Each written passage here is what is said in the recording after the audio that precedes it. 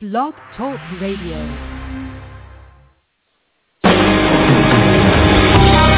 Welcome to Spiritual Insights with Charlotte Spicer.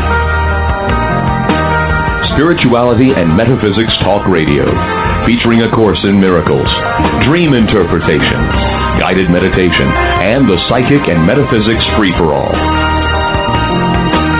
It's your opportunity to consult with a professional psychic medium, discuss past lives, the chakras, and more. We are non-denominational, and there are no limits. Want to change your life? You must first change your mind. No matter your religious structure, cultivate peace in your reality through self-awareness with an authentic spiritual teacher. And now, your host, Charlotte Spicer.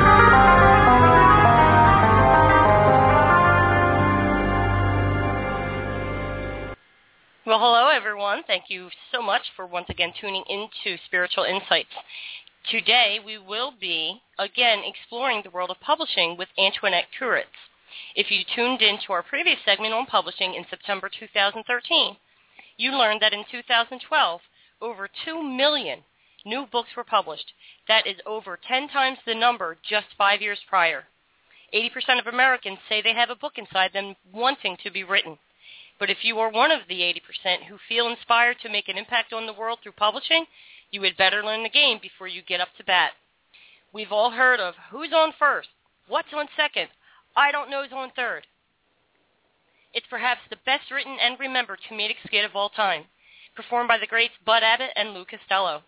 But it's also a perfect way to describe the confusion, misinformation, and outright fraud that is now part and parcel of the newly democratized world of publishing.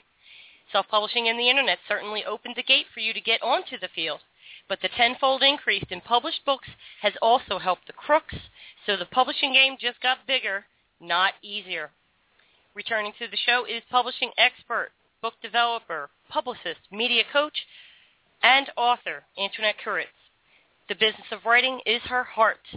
A former educator and bookseller, Antoinette turned her love of words into a multimedia enterprise, taking writers from inspiration to publication, and has represented new authors to New York Times bestsellers and everyone in between. Antoinette, it's a pleasure to have you back and to talk about this important topic. Thanks so much for having me, because there's so much information to share on this. And I'm looking forward to doing so today. Yes, and we'll be going a little deeper than in our previous discussion about the world of publishing. So let's start at the beginning with the who's on first, what's on second, the Abbott and Costello reference. Where should we start? Let's start with who's on first, because it's you. You're the one you have to look at. You have to say, who am I? I actually just turned in my course list for the La Jolla Writers Conference this year, and one of the courses I'm doing is entitled, Who Am I? You have to decide who you are in the world of publishing, meaning why do you want to write a book, and what do you want to say, and who's your audience? So who am I? What do I want to write? Who am I looking to speak to? Okay. And once you know that, once you've got a picture of your audience in mind, and you know what it is you want to say, then you can sit down and you'll find that your book comes a lot easier to you. Okay. And so does your marketing plan for it. I see. So you identify your audience first. Mm-hmm. You identify yourself first. Who am I? Identify yourself. What is it that I want to say? What's my expertise? What makes me the person to write this book? I'll give you an example. I have a very dear friend who published a book on romance in the 1990s. He self-published it before self-publishing was acceptable like it is today. And he sold 2 million copies of that book. It was an enormous hit. In fact, every Valentine's Day it is still featured in bookstores all over the country. Really? And then he segued for a while into writing business books. It wasn't his thing. I mean, he wrote wonderful business books, but that's not what he was known for. That wasn't his audience. There are so many writers who already have a foothold in that audience. And he's coming back to romance, But he's now also writing, besides his nonfiction books, he's also writing fiction. He knows who his audience is.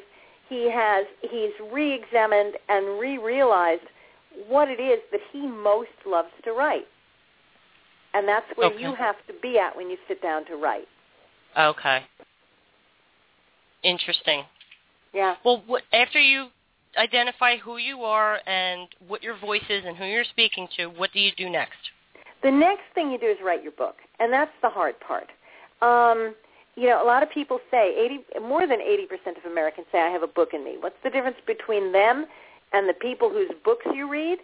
The difference is the people whose books you read, they put their bottom in a chair and they put their pen to the paper or their fingers to the keyboard and they write. If you don't write, you're never going to have a book. And most of the writers I know say write all the way through. Start at the beginning and finish. Don't get sidetracked. Don't over-edit your book as you write it because that will stop you. That's a great excuse to stop. Write that first book. Even if it never sees publication, what it does is it gives you that sense that, yes, I can write a complete book. I've got to tell you, I've been in the world of writing for years. I've had a book published. I co-authored it. But if I had to sit down and write a book by myself, I'm not enough of a writer to do that. Not yet. You have to have the discipline to put your bottom in the chair and write. And that may be second shift. You may have a day job, and you may have to give something up in order to write. Writers give up other things in order to have the time to write. What would you recommend? Is an hour not enough time? Should you put aside, I know it would have to fit into their schedule, but to get some quality output, is there a time frame? Look at it this way, Charlotte. If you wrote a page a day, and you could do that in an hour, if you wrote one page a day, you'd have a book in 1 year. Think about that. Actually, that's what prompted the question because you've heard them say if you're a writer, write at least one sentence a day. Mm-hmm. Write a paragraph a day. Write a page, but write something and keep that flow going. Absolutely, and keep your time. I was reading an interesting manuscript today by someone who's writing a book about being overweight. And one of the things she says is most people who are overweight spend a lot of time giving to other people. And she said if you're the kind of person who sets a time to go to the gym 3 times a week, but if your children call and they need something, or if your grandchildren need babysitting, or if your friend needs a ride to the doctor, you'll interrupt your gym time. Chances are you're not the kind of person who's ever going to lose weight. You have to own your time, your healthy time. Well, It's the same thing with writing. You have to own your writing time. I think I said this last time. I know a writer who got up at 4 o'clock every single morning, and she wrote between 4 and 7 a.m., and then she woke her kids up and got them ready for school and got on with her day and went to work, and her husband went to work. But 4 to 7 every day, everybody knew not to bother her. That was her time to write. I know another writer whose books are now being made into a series on, I don't know if it's Netflix or it's one of the other online, maybe Amazon, but his books are being made into a series, and he gave up television. He added up the number of hours he watched television every week and said, if I just don't watch television, I can write my books. And his 4th book was published, and the books were bought to put into a TV series. Fantastic. Here's a question, because I run into this, and I have a lot of authors on the show. Mm-hmm. What if you have a great story, or what if you have a very high level of expertise, and verbally you can really deliver? And you sit down and you purge all of this information out of you. You sit down, you identify who you are and what your audience is, and you just sit down and you just push right through without stopping to edit and making it laborious, but just to get it down on paper. At the end, what if, you have this great story, but you're not the best with grammar, punctuation, and spelling? How difficult is it to find a really good editor to take care of that end of it for you? It's easy and it's difficult. There are wonderful editors out there. we have, in our stable, we have 3 or 4 that we refer to regularly, and I just met with another one this morning that I'm going to add to our stable of editors. Okay. But it has to be the right editor for you. Here's part of the problem. I said this last time. You've got people, now that publishing has been democratized and so many people are self-publishing, you've got a lot of people who've hung out shingles saying, we're here to help you. We're editors, we're book designers, we're cover designers, we're publishers, we're publicists, we're this, we're that, we're book shepherds. I hate that word. We're book shepherds. They're not. They don't have the expertise to do these things. Just because somebody was an English teacher doesn't mean they're an editor. And there are different kinds of editors. If you've written a book and it's got nuggets in it, it's got everything you want in it, but you've sort of vomited on the page and the book needs tightening. A lot of it needs to be cut. Or it's disorganized. Or you have a lot of kind of jumbled thoughts in it. You need a really good content editor. You need somebody who can take all that great material that you put there and organize it and make it into a coherent read. If you simply need grammar and punctuation, you need a copy editor. Now, most people need both. When you read a book from a best-selling author who has 15 or 20 or 25 New York Times bestsellers out there, you better believe their book has gone through at least 3 edits before you see it. Okay. So just because your first draft is not wonderful doesn't mean there isn't the bones of a great book in there. So they can see the value and the promise of marketability. Uh-huh. Okay. Yep. Okay. Absolutely. So hypothetically, here I've identified, I've written my book, I've cleaned it up, I've hired people, and I imagine price would be a factor in determining who the best person is for you as well, as far as picking an editor. Let's talk about that for editing. Editors, very, very often, editors will charge anywhere from $40 to $100 an hour. I don't let my clients sign with an editor who charges hourly. My clients work with editors who will read the first chapter of the book, give the manuscript kind of a peek, and then say, okay, I am estimating that it is going to cost this much for me to edit your book. And they can go, 500 over, 500 under. But this way you don't all of a sudden get hit with a bill for $12,000 for editing your book. Right. Okay. So it should be a project price, not by the hour, and certainly not 40 to 100. Exactly. It should be a project price with a small window. In case, the editor hasn't read the whole thing and maybe chapters 13 and 14 are an absolute disaster and she's going to spend more time there than she imagined, all right, give her a little window, but no more than that. Is there a comfortable way to approach this discussion or negotiation at the beginning? Of course. You just say to the editor, what I would like is a project price on this. I understand you charge hourly, but I'd like you to give me an estimate on what you believe your price is going to be. Okay. And then when they come back with the estimate, if you accept it, you say, okay, I would like to accept this estimate with a small window. Okay. And that would allow... The other thing is even if you have to pay them to do it, have an editor edit a difficult chapter and see if they improve it and maintain your voice. If they dramatically improve it and maintain your voice, they're the editor for you. If they rewrite it as their own, then they're not the editor for you. I like that better. I like that because it's for a small investment. If they're charging $40 an hour, for $40 you can learn that this either is the right person for you or it's not the right person for you, saving you thousands upon thousands. So absolutely, never just hire an editor without getting a taste of what it is that they do. Okay. So moving forward into the future, it's all polished up. We have our book cover. That's a good question. Okay, I'm going to take you backwards first. Okay. You get an idea for a book. You look at your book, and you look at your idea. You ask yourself who your audience is, and then you say to yourself, what will my marketing plan for this book be? Okay. Because you wear 2 hats. even if the major publishing houses publish your book, you wear two hats. On the one hand, you're just a writer. You're an artist. On the other hand, you're a business person, and you better have an idea of how to sell that book, because when it comes down to it, the person who's going to sell that book is you. Even the people who hire me to promote them and their books, ultimately they're selling their book. When they're on media, when they're doing blogging, everything that they do, they're selling their book. So you better have a marketing plan as to how you're going to sell that book.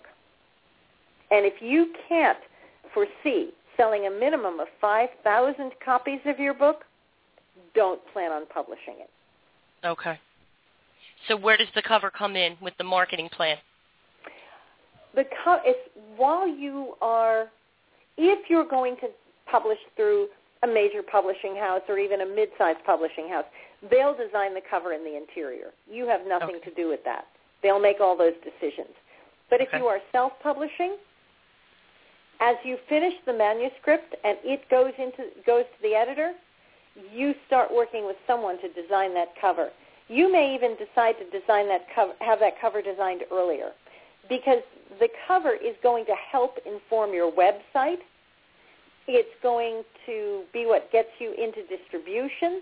Your cover is going to serve a lot of purposes along the way. So the earlier you're comfortable, if you are self-publishing, the earlier you're comfortable getting your cover designed, the better. Are you saying that that's an excellent way to build a platform to generate interest, and you can always say available soon or coming in Absolutely. September, Absolutely. and then that gets your base going? Okay, I see what you're saying. Yeah. Let me give you an example. If you are self-publishing, you're going to want distribution. Unless you are, doing Create Space on Amazon or something like that, you're going to want to have a distributor. A distributor, when they represent your book to Barnes & Noble and Books A Million and all the other bookstores, they don't bring your book. They have a notebook with the covers of the books that they are representing.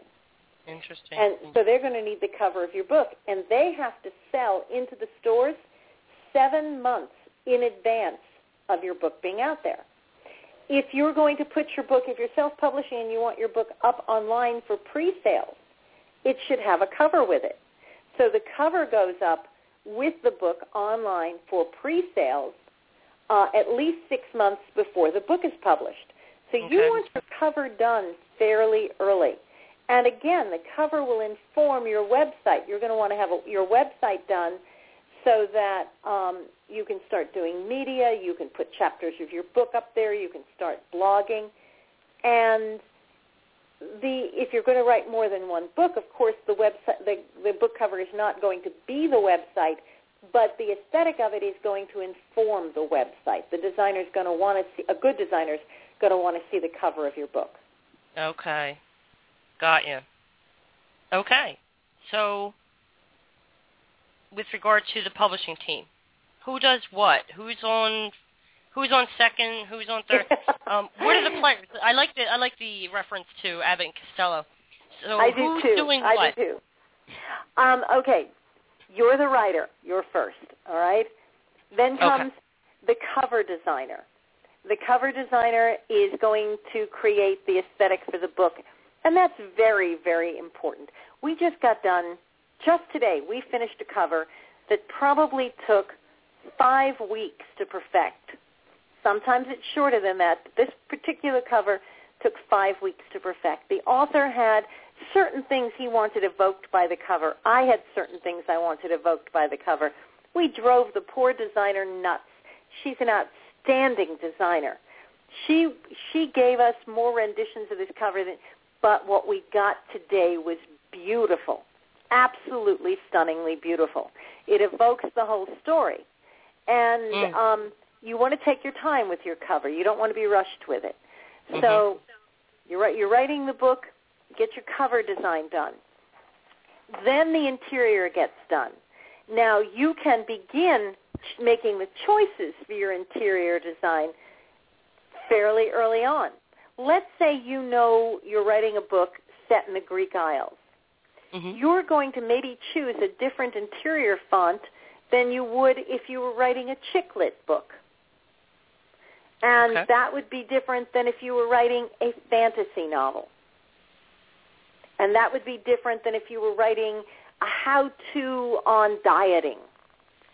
So the interior of the book, again, just like the cover, is reflective of the story. Where do you want the chapter headers put? Are you going to have an icon with each chapter header? Where do you want the numbers placed on the page? Where do you want the title of the book and your name, or do you even want them at the top of each page? All of that comes into play when you're designing the interior. So a good designer will give you 3 or 4 different ideas for interior design, and you may sit there and look at all of them next to each other and say, oh, well, I love the way the chapter header is here where it's placed, but I like the font in that chapter header better. Right. And I really like the way you put the numbers here on sample 2, the page numbers, but I like those little curly cues you put next to them on sample 4. So then it becomes an a la carte, mix and match kind of thing. Yes. And you come up with your interior design that is complemented by your cover design. Okay. All right. And Interesting. if you can get the same interior designer as cover designer, that's perfect. Now, here's a caveat. Am I talking too much here? Nope. All right. I'm with you. Here's a caveat. You need a book designer. Your graphic artist best friend should not be designing your book cover, because there's an artistry to designing a book cover. Now, your graphic designer best friend may do the artwork that's going on the book cover, but book design takes into account the size that everything has to be, how the spine wraps around, how the spine fits the number of pages that are going to be in the book. So you absolutely need a seasoned cover and interior designer to do a book. Interior design means a certain number of words per line so that the eye can actually read comfortably, a certain size and type of font. It means that the print does not bleed into the fold or go too far out into the margins or too high or too low. There's a real artistry to book design. And so you really need to have a professional book designer do the interior and the cover, and if that can be the same person, you get a more unified look. Yes, I've seen several books. I was in the bookstore not too long ago and was shocked that the font in the one book I was looking into was really small, and I just thought what an interesting choice for that, because it was a rather thick book. Wouldn't you? I know they probably wanted to save space and printing costs, but that was a really small font, and I felt that was an unwise choice. Do you feel it's better to have a more comfortable font and pay more to publish it? Absolutely. Okay. Absolutely.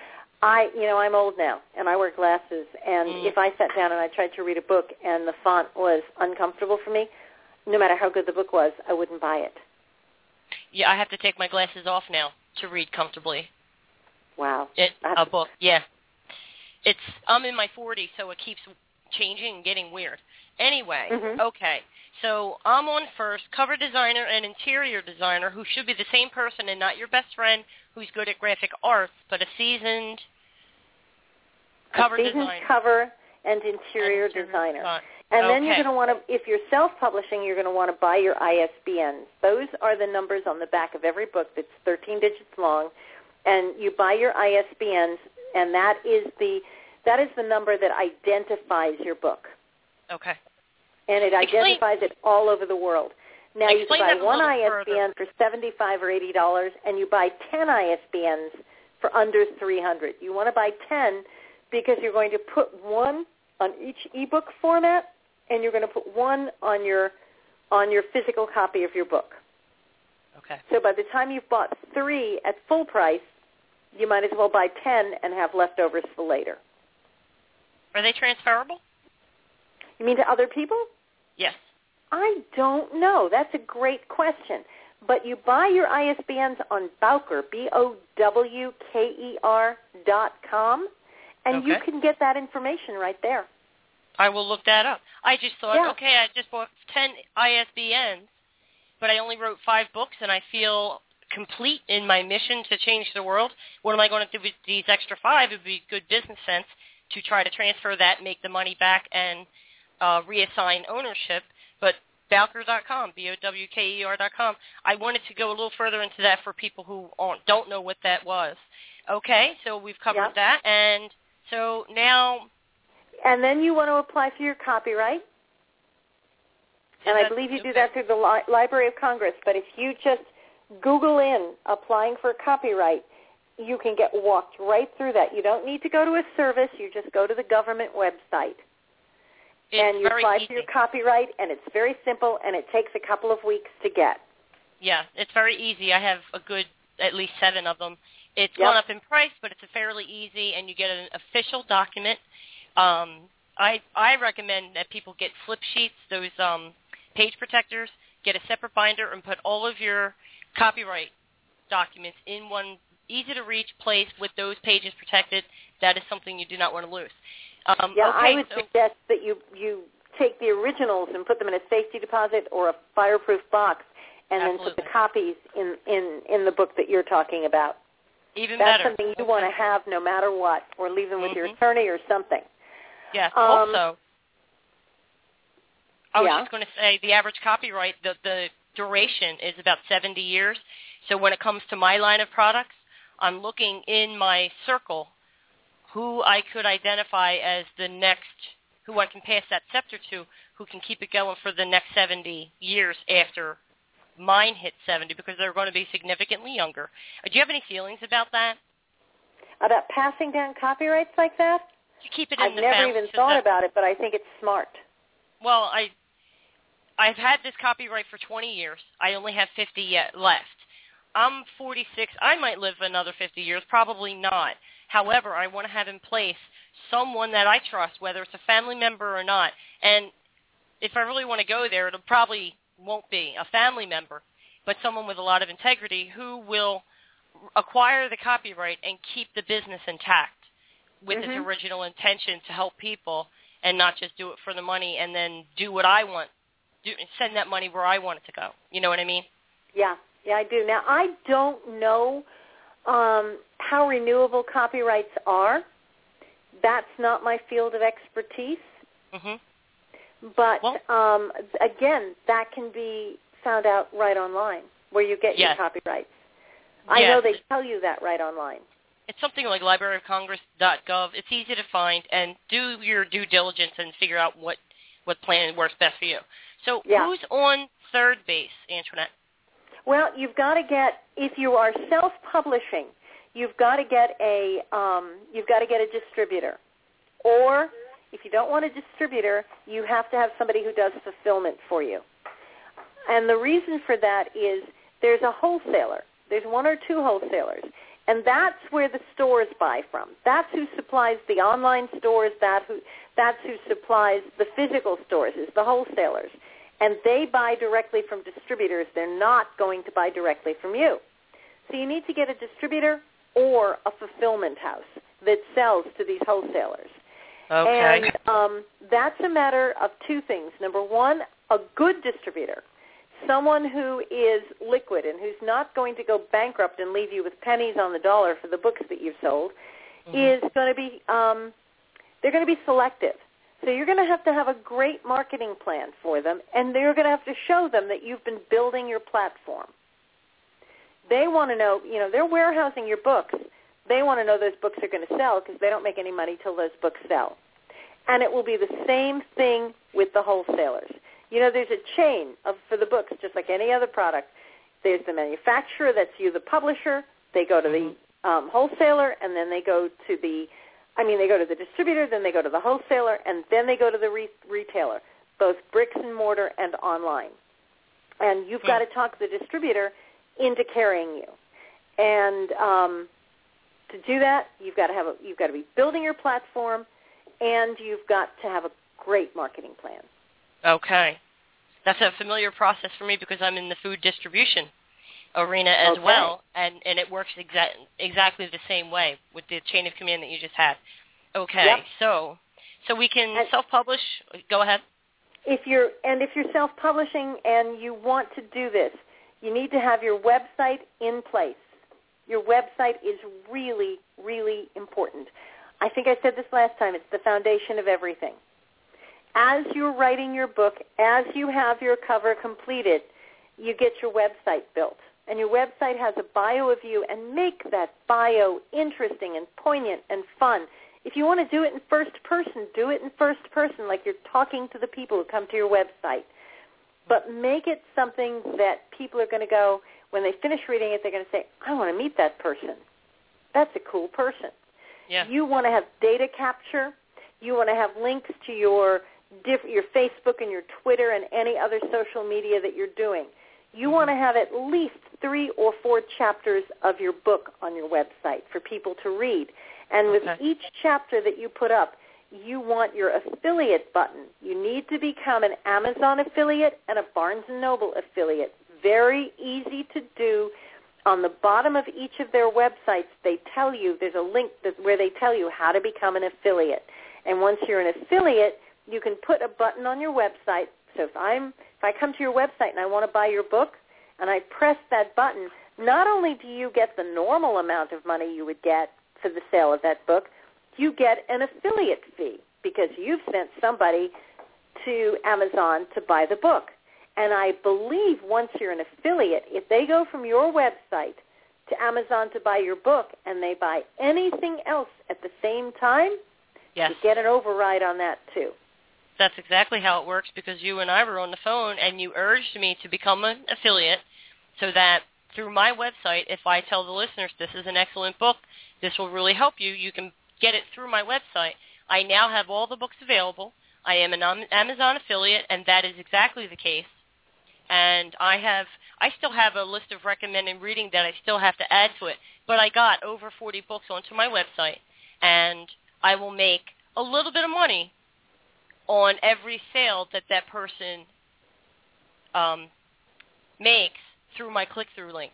So that's good for anyone. Mailbox income. If all it does is pay for a week's worth of groceries for you every month, it's wonderful. Yeah. You know? It's easy peasy money. So you want to do that. You want to have a media page so that you start doing radio and media before your book comes out, and you have links to media on your website. And I need to caution people this too. Everybody wants to get on national media. Oh, I think my topic is perfect for The View, or oh, I think my topic is perfect for The Talk, or this show, or that show, or I should be on Conan. Well, here's the thing. Nobody's going to take you on national media unless they can see footage of you from local media, and unless that footage is terrific. Okay. It has to be outstanding. So get some media training. Okay. That's figure out your topics and get some media training. I have the privilege and the nerve-wracking job of media training someone who is huge in the world of athletics and who media trains athletes for TV and for, interviews and things like that. And I had to train him because now he's written a book. And for the first time, he's going out and he's done tons of media just to answer questions about, when it's March Madness or it's football season. He's forever on national media. Mm-hmm. But he had never spoken to the subjects that he was now going to speak to with his new book. And I started with the absolute basics of media training for him. What to wear, how to answer questions. I mean, it was such basic stuff. And then I apologized to him, and he had the grace to say to me, I actually learned a couple of things. Mm. You have to get all that media training, because when you go on the radio, it's really nice to, it's a great ego trip for most people who've never been on media before to go on media. Mm-hmm. But it has to serve a purpose. Every appearance you give should be purpose-driven. You should give the best information you could give. You should not say, and in my book, and in my book, and in my book. You should let the host say that. You let the host sell your book for you. don't do that to the poor host. Don't ruin their show by saying, in my book, 15 times. And you give the best information. I'm sorry? I've been lucky with that. Most of my guests trust me to handle the flow of the conversation, and it's worked out remarkably well. Exactly. Trust your host. I know I'm apparently the exception to the rule, but I know what's in the book because I read them, and I know what information I want the listeners to hear that will inspire them or educate them, and I just sculpt my questions in a way that pulls that information out of the author and presents it in a nice flow. But, yeah, that's very important. You're an exceptional host. By the way, this person who just wrote this book, who's huge in the sports world, he wrote a very spiritual book, and I need to send it to you. Oh, okay. You know my address. I do. I need to send it to you. But that said, your goal of being on the air is to drive people back to your website so they can learn more about you and more about what you write. So give great information and have even more information on your website for them so that you can, in integrity, at the end of an interview say, you know what, for more information on this subject and to review everything we talked about today, check out my website. Absolutely. And if you've been great on the air, chances are people will go and check it out. They're already there halfway through the interview if you do it the right way, is what I found. And I also remember, Antoinette, on our last segment, which was, by the way, ladies and gentlemen, September 2013, and it is entitled Everything You Wanted to Know About Publishing with Antoinette Kuritz. Even though some of the information may be repeated in this segment, there's a lot more additional information we are adding to the conversation. But you also mentioned the importance of blogging in that last segment. Blogging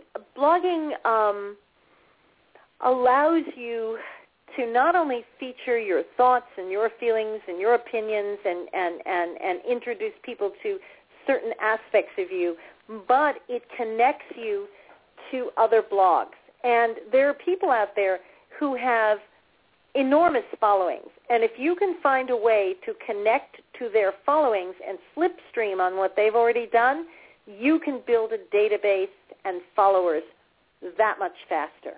Interesting. I know an author. Oh, I'm sorry. Go ahead. No, you go ahead. Well, I know an author who's written a beautiful book. This is not someone who you represented and booked with me for the show. This is a fabulous book, and she's a wonderful person.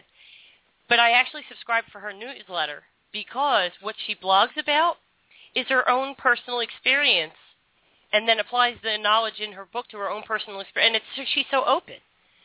Mm-hmm. She's so open about her journey, and she just recently moved and admitted, I was so confused. I didn't know what to do.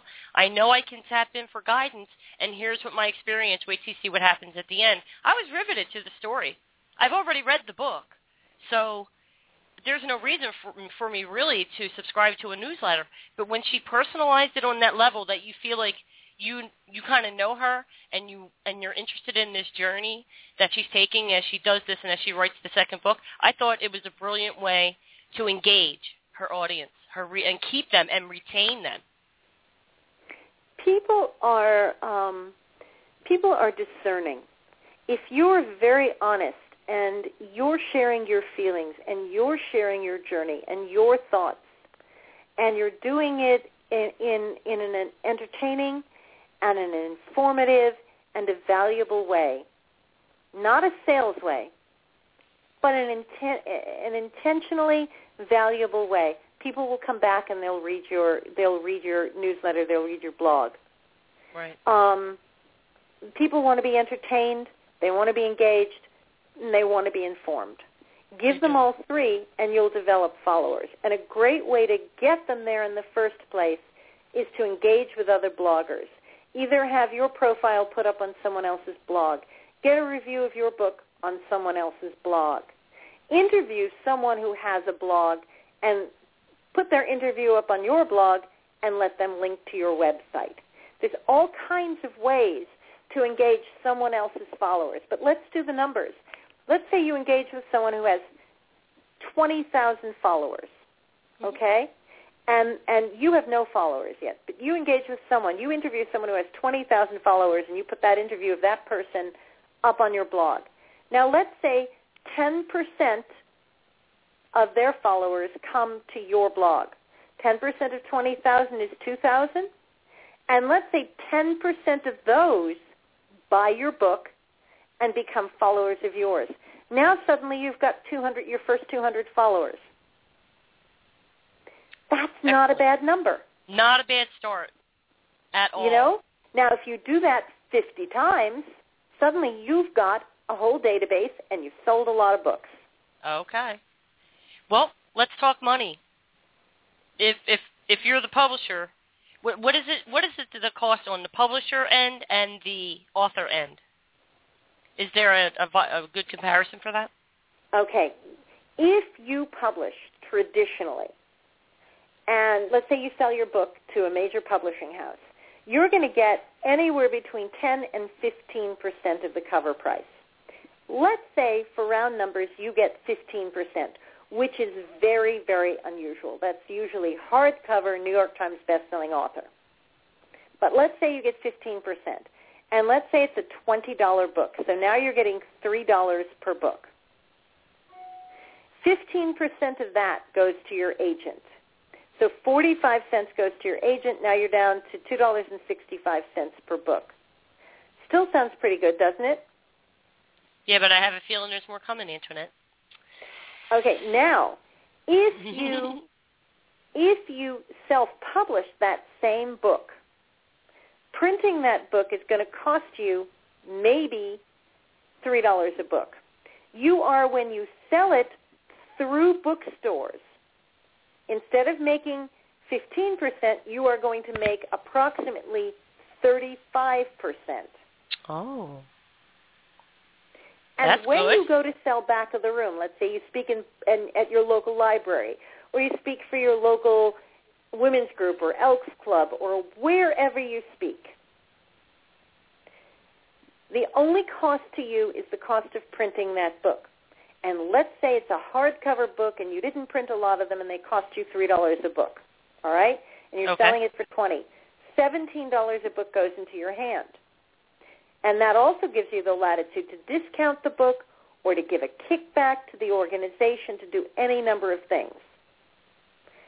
If you are buying that book from your publisher to sell it back of the room, you are paying 60% of the cover price, which would be $12 a book. So you are making $9 less per book, plus shipping.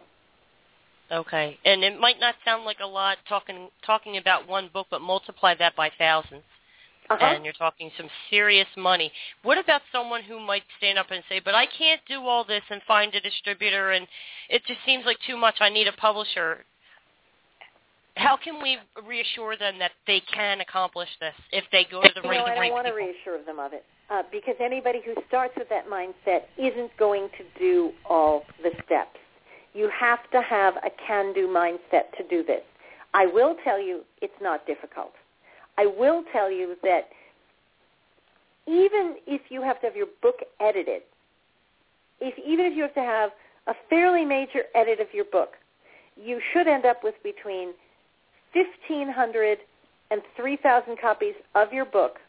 The first run, that includes everything from getting your ISBNs to doing your editing to getting your design done to getting your copyright. Maximum $12,500, probably closer to $8,500. And then after that, it's all gravy.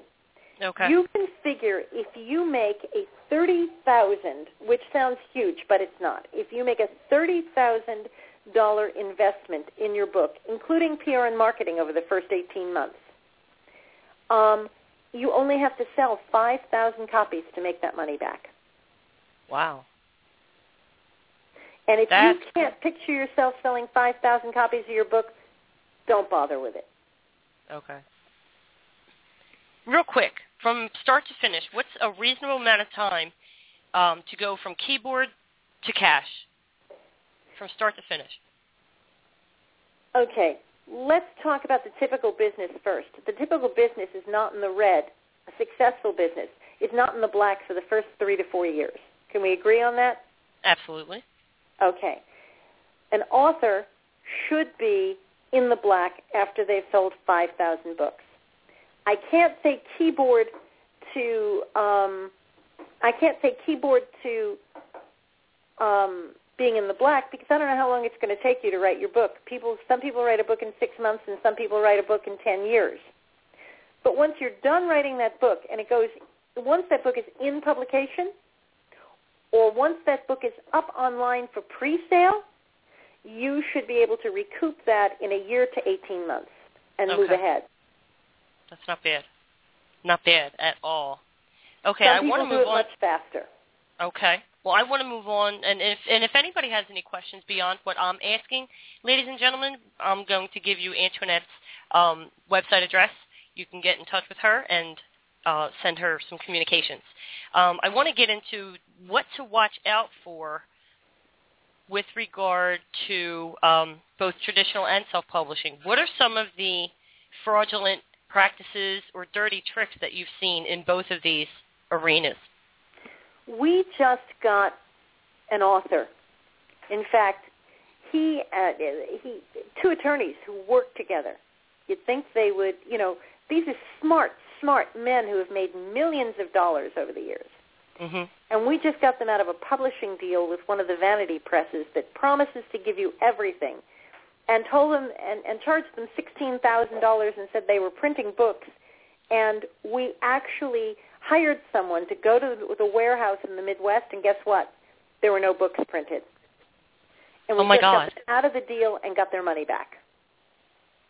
You have to be careful who you're dealing with. Go online and see who's complaining about people. And more importantly, interview, ask for referrals. But, I can give you a referral, and it could be someone who I know loves me. And for every person who loves me, there could be 10 people who hate me. But I could give you 3 people who love me. Everybody's got somebody who loves them. More importantly, talk to authors you know who've gone through the process and see who and whose books you think look beautiful, whose books you think could have come from a major publishing house, and say, who did you work with? Who'd you work with? And what did it cost? Now, you may end up a friend may have a gorgeous book, but it may have cost him $25,000 to get just the book. You don't want to work with those people. Yeah. So know what the parameters are. Know what the cost should be. For instance, a cover should cost you somewhere between $850 and $2,000 to be designed. There are people out there who will charge you $5,000 to design your cover. Okay. You need to know what things are supposed to cost. A interior design of a book, if you don't have a lot of graphs and charts and stuff, should be between $4 and $6 a page. There are people out there charging $12 to $15 a page for pure prose. So you need to know what things should cost. I'm glad you said that because right before you said about what it should cost on average for a good cover by a seasoned pro, I have a young author who just seems to be writing check after check. So I'm going to look into that. And I did have Tell your her husband to call me. Look at it. I actually ran it by your husband and for a quick opinion because I don't know what I'm looking for. So, but yeah, I will have him call you. Yeah, have him call me and I'll give him some advice. We've had 2 people. One person who came to us with a book she had spent $100,000 getting designed and printed, and it was awful. No store would pick it up. There were too many words on the page. Everything was wrong about the design. $100,000 gone, and the editing was terrible. The idea behind the book was wonderful. The book should have had 75 pages cut out of it. Minimum. She couldn't recoup that money? That's $100,000. No way. She paid it. Nobody promised her anything. The other thing I'd like to, and we had another guy, an attorney from Canada, spent over $300,000. Oh my God! Yeah. That how much does vanity play a role here, Antoinette? Because after a certain dollar, if you have a business plan going, your marketing and business plan, after your idea, and then you get down to, well, what's it going to cost me to do this? You're going to come to that let's say that plate and the diamond that I just drew. but how much does vanity play a role in where you're so stuck on the idea of having a book out there and being able to say you're a published author that you don't notice that you're bleeding money, you're hemorrhaging money, and it's not going anywhere? Well, my attorney friend, he had written a stellar book. I mean, his writing will go up against any of the New York Times international thriller writers. He's a great writer. And he's also a very, very busy attorney in Canada. And so he, once you're in for a penny, in for a pound, and the woman who had him on the line was a very good salesperson.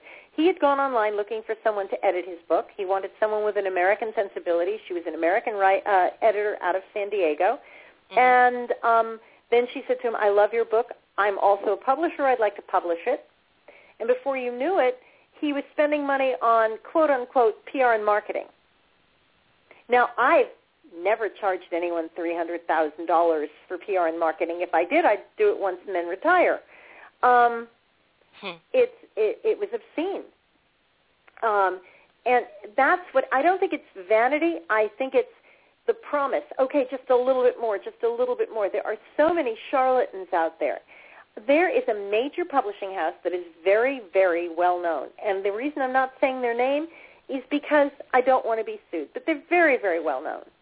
And the owner of the publishing house is very well known. And they have set up what they call their minor league publishing. And, if you self-publish through this minor league publishing, you will, and you hit a home run, we're going to move you up to the big time.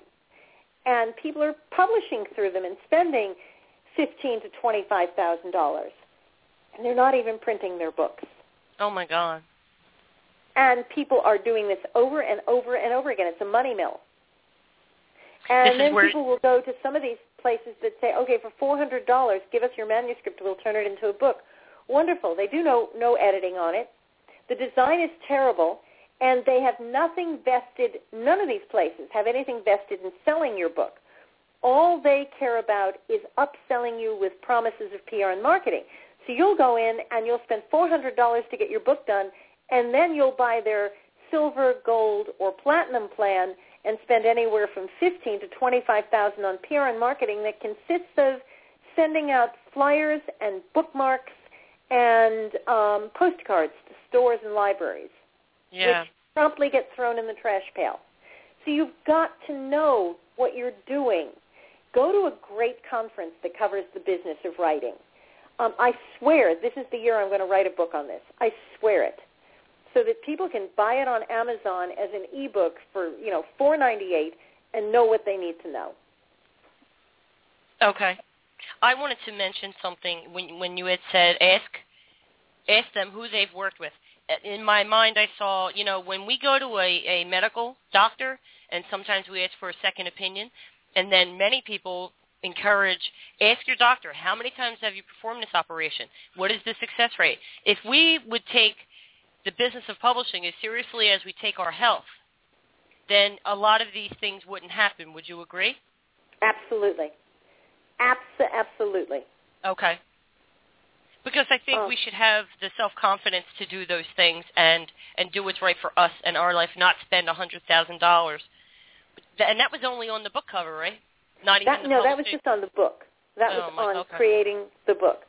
She hadn't paid anything for PR and marketing yet. Let me tell you what I do when people come to me for PR and marketing. I ask them who else they're talking to. And they always get a little skittish, and I'll say to them, well, I want you to talk to at least 2 or 3 other really good publicists, because this is a marriage. And I want you to be able to make an informed decision. Mm-hmm. But this is what you should be looking for. If you're hiring someone to do PR and marketing for you, they should tell you how many reviews they're going to get you, how many radio shows they're going to get you, how many connections to blogs they're going to get you, how many posted author profiles they're going to get you. They should put all of that in writing. It is not enough to say, well, for $2,500 a month, we're going to do your PR. Make them put in writing exactly what you're going to get. And then I send them out to go and talk to a bunch of people. If they come back to me, great. If they don't come back to me, they have found someone they resonate with better. Okay. And that might save you a headache in the long run. I have something important I'm to also add. very, very choosy. We turn away probably, well over 70% of the people who come to us. Okay. I have to add something very important to what you're saying, Antoinette. Something that was brought to my attention in the recent weeks. And that is, if you are going, as you have your book, you have your idea, at whatever stage you're in, and you want PR, and you want someone to represent you, to do what Antoinette just said. Get you on media, get you on radio shows, get you on blogs. One thing you should look for is, what does this include? And if they say, well, and Antoinette, you can correct my vocabulary if you like, but if you pay a monthly subscription fee for their services, and they tell you, well, we can get you on this many shows, again, up front, they have to tell you, well, we can get you on this many shows. It's not, well, pay us for a year and we'll see what we can do.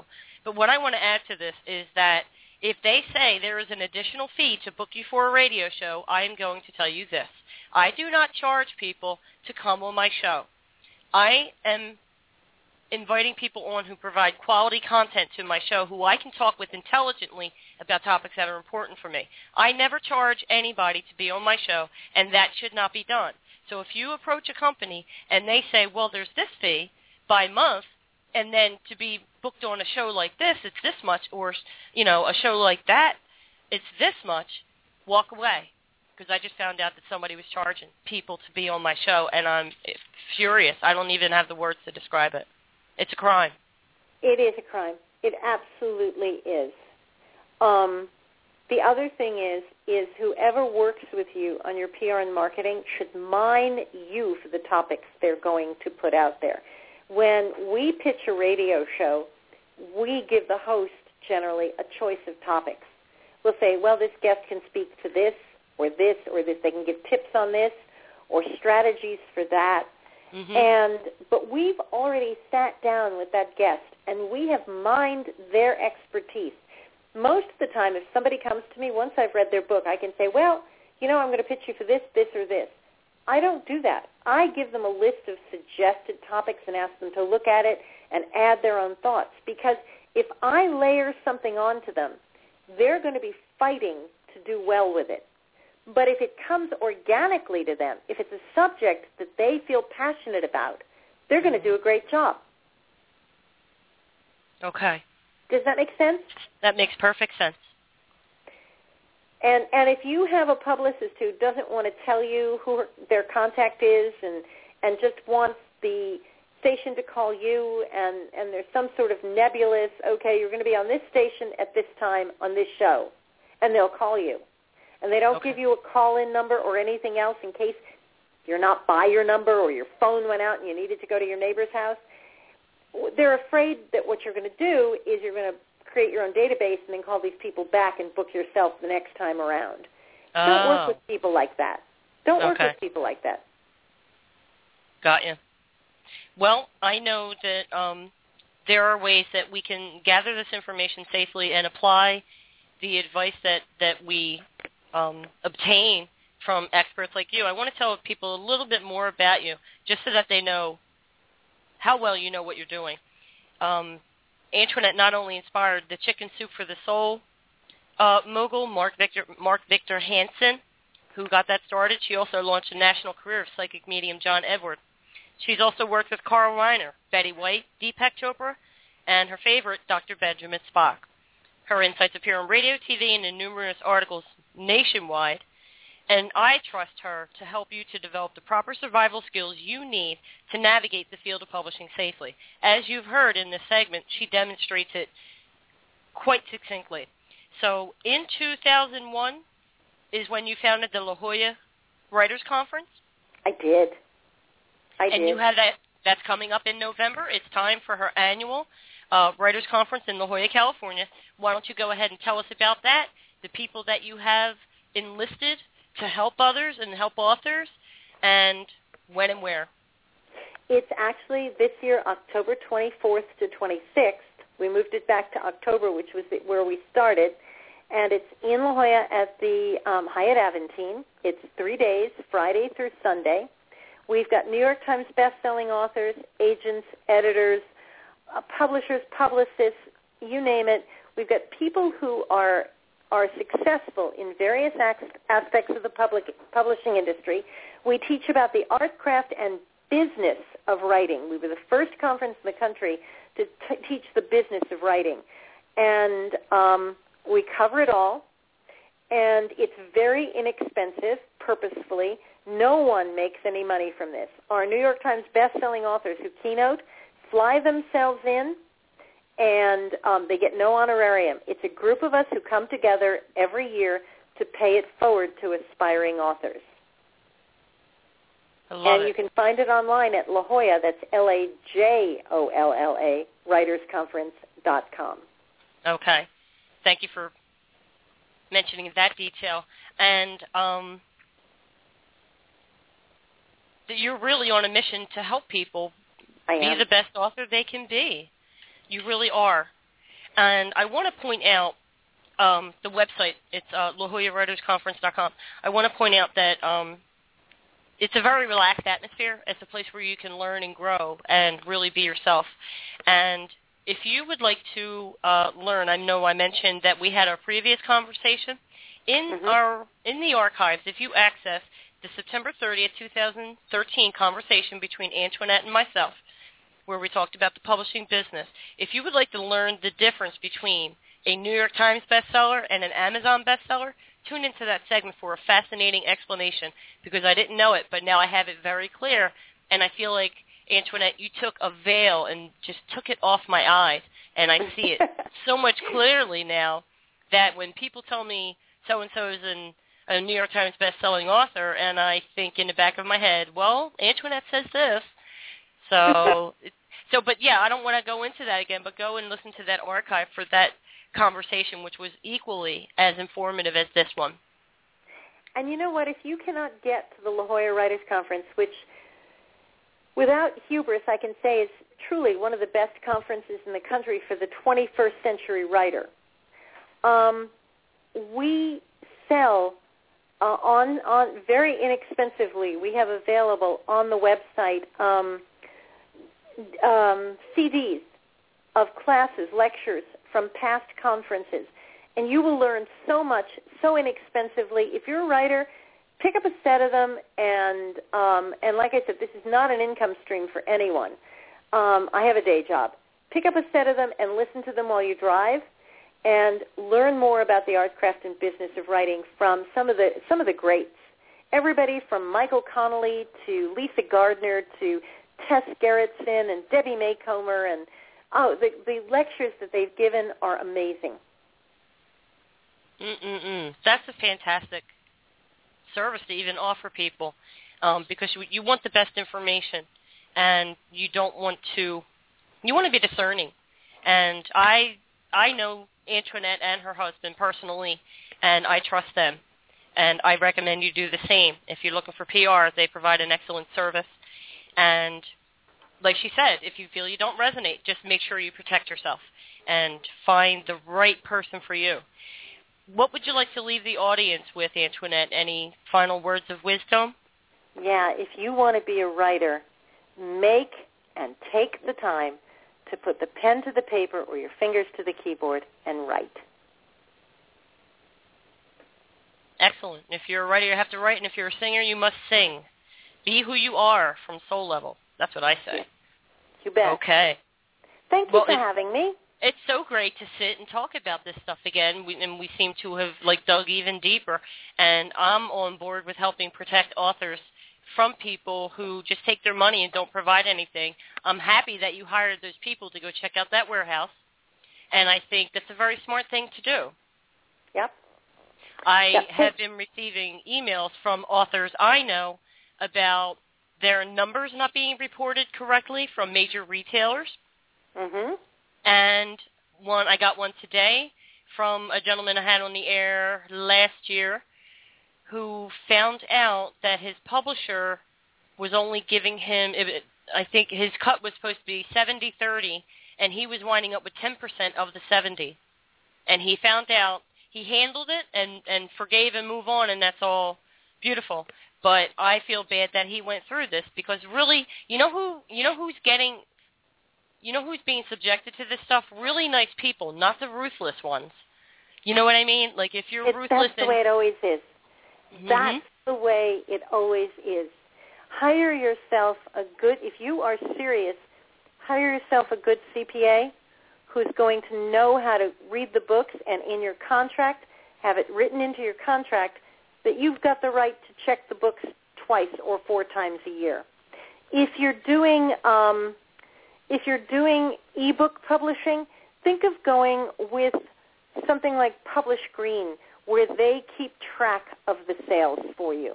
You pay them $1,000 once, and they put your books in 40 some odd platforms, do all the work for you, and then they keep track of your ebook sales for you.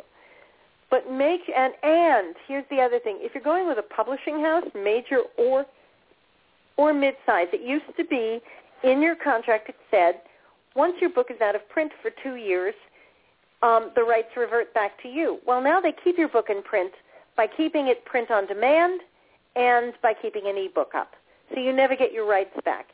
So instead of saying once it goes out of print, once the book is not selling X number of copies per year in combined formats, the rights revert back to you. There are so many things to think about when you sign a contract with someone. Yes. And when you're looking for an agent, the first agent who comes to you and says, oh, yeah, I'd like to represent you, check them out. Don't be so excited to have an agent that you simply sign with anybody. Right. And if an agent wants to charge you for anything, then they're not really an agent. Agents make their money purely and simply on the sale of your book.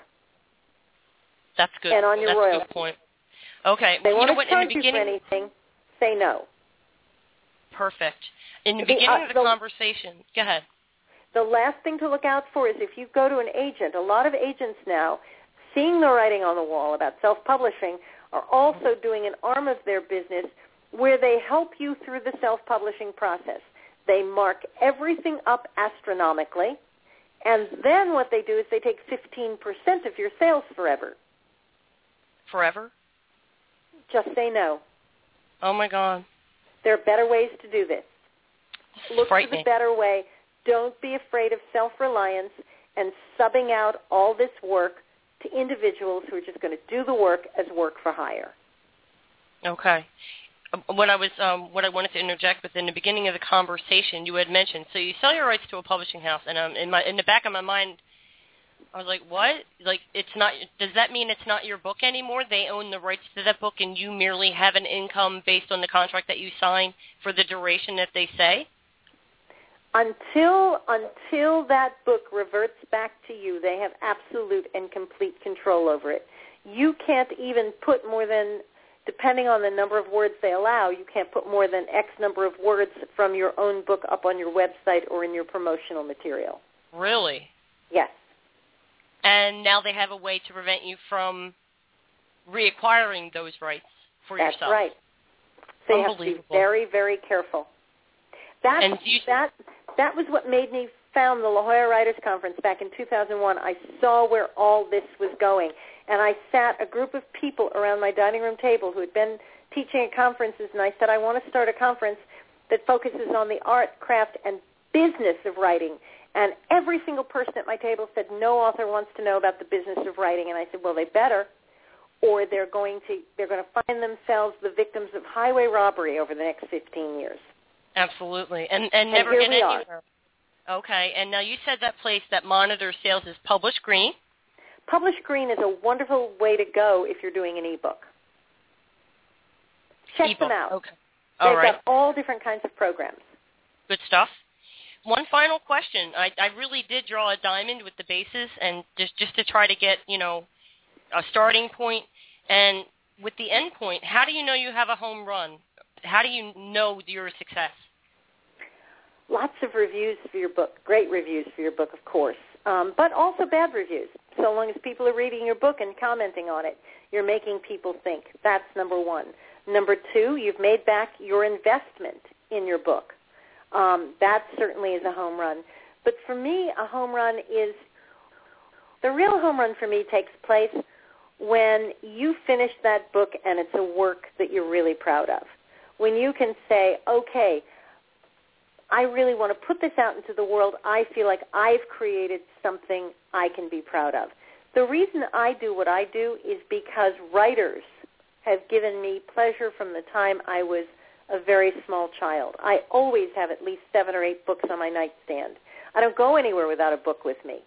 Books have always been a huge part of my life, and the people who can write them, who can take us to other worlds, who can inform us about things we otherwise wouldn't be informed of, who can open the doors and windows of our minds to the possibilities out there, they are magic. They're the magicians. They're who we have to look up to, not people who can, who are starlets and celebrities. Writers do the most amazing. They keep our history. They inform us. They make us think. And if you've written a book you can be proud of, you've already got a home run. Everything after that is gravy.